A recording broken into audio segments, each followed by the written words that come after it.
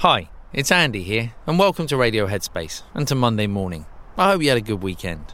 Now, I guess we all do different things with our weekends. I have one friend in particular who spends most of his time hiking in the mountains, or he's on a motorbike. He likes to do sort of adventurous things.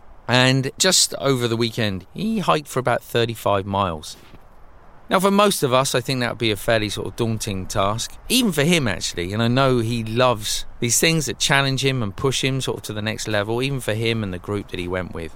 That was an exceptionally long hike, especially as it was up into the mountains. It was cold, it was snowy. There was no real kind of way down other than to follow the trail to the end of it. And in talking to him, I've got to say, I actually felt quite inspired about the idea, not necessarily of hiking 35 miles. That didn't inspire me. But it did inspire me in the sense of challenging myself in doing things that maybe, I don't know, I was perhaps being a little reticent about doing, or that I've wanted to do and haven't done for some reason. And it reminded me of a project we were working on a few months back, where we went to interview various researchers around longevity and really sort of the resilience that people are able to find in life through really difficult challenges. Some of those challenges are through choice, and some, in the case of imprisonment and that kind of thing, obviously not through choice. And the interviewer was asking, so are you saying it's this old idea of whatever doesn't kill you make you stronger? And the researcher said, no, not really. It's more whatever doesn't kill you makes you realize what you're actually capable of.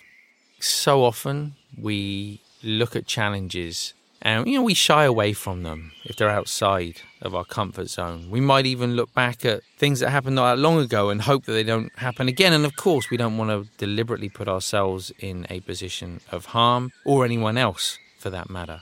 But there are things that we avoid in life because we don't believe that we're capable of them. And then somehow life ensures that we have to face that at some time. And in facing it, in trying it, we realize actually we were capable of it. And that brings a greater sense of confidence. And it's not a confidence that's made up in the mind. It's not an artificial confidence or an arrogance or a pride or anything like that. There's just a sense of freedom in knowing that we can do that thing. And actually, we're probably capable of a lot more than we think we are. So if there's something in your life, it's the start of the week. Start of the week is a good time to make a commitment to something. If there's something you've been thinking about, maybe today, even if it's just one of you, it goes away and thinks, actually, I'm going to do that thing. I've been thinking about it for a long time, but actually I'm going to commit to it. My hope is that today will inspire you to do that. Thanks for listening. I look forward to seeing you back here tomorrow.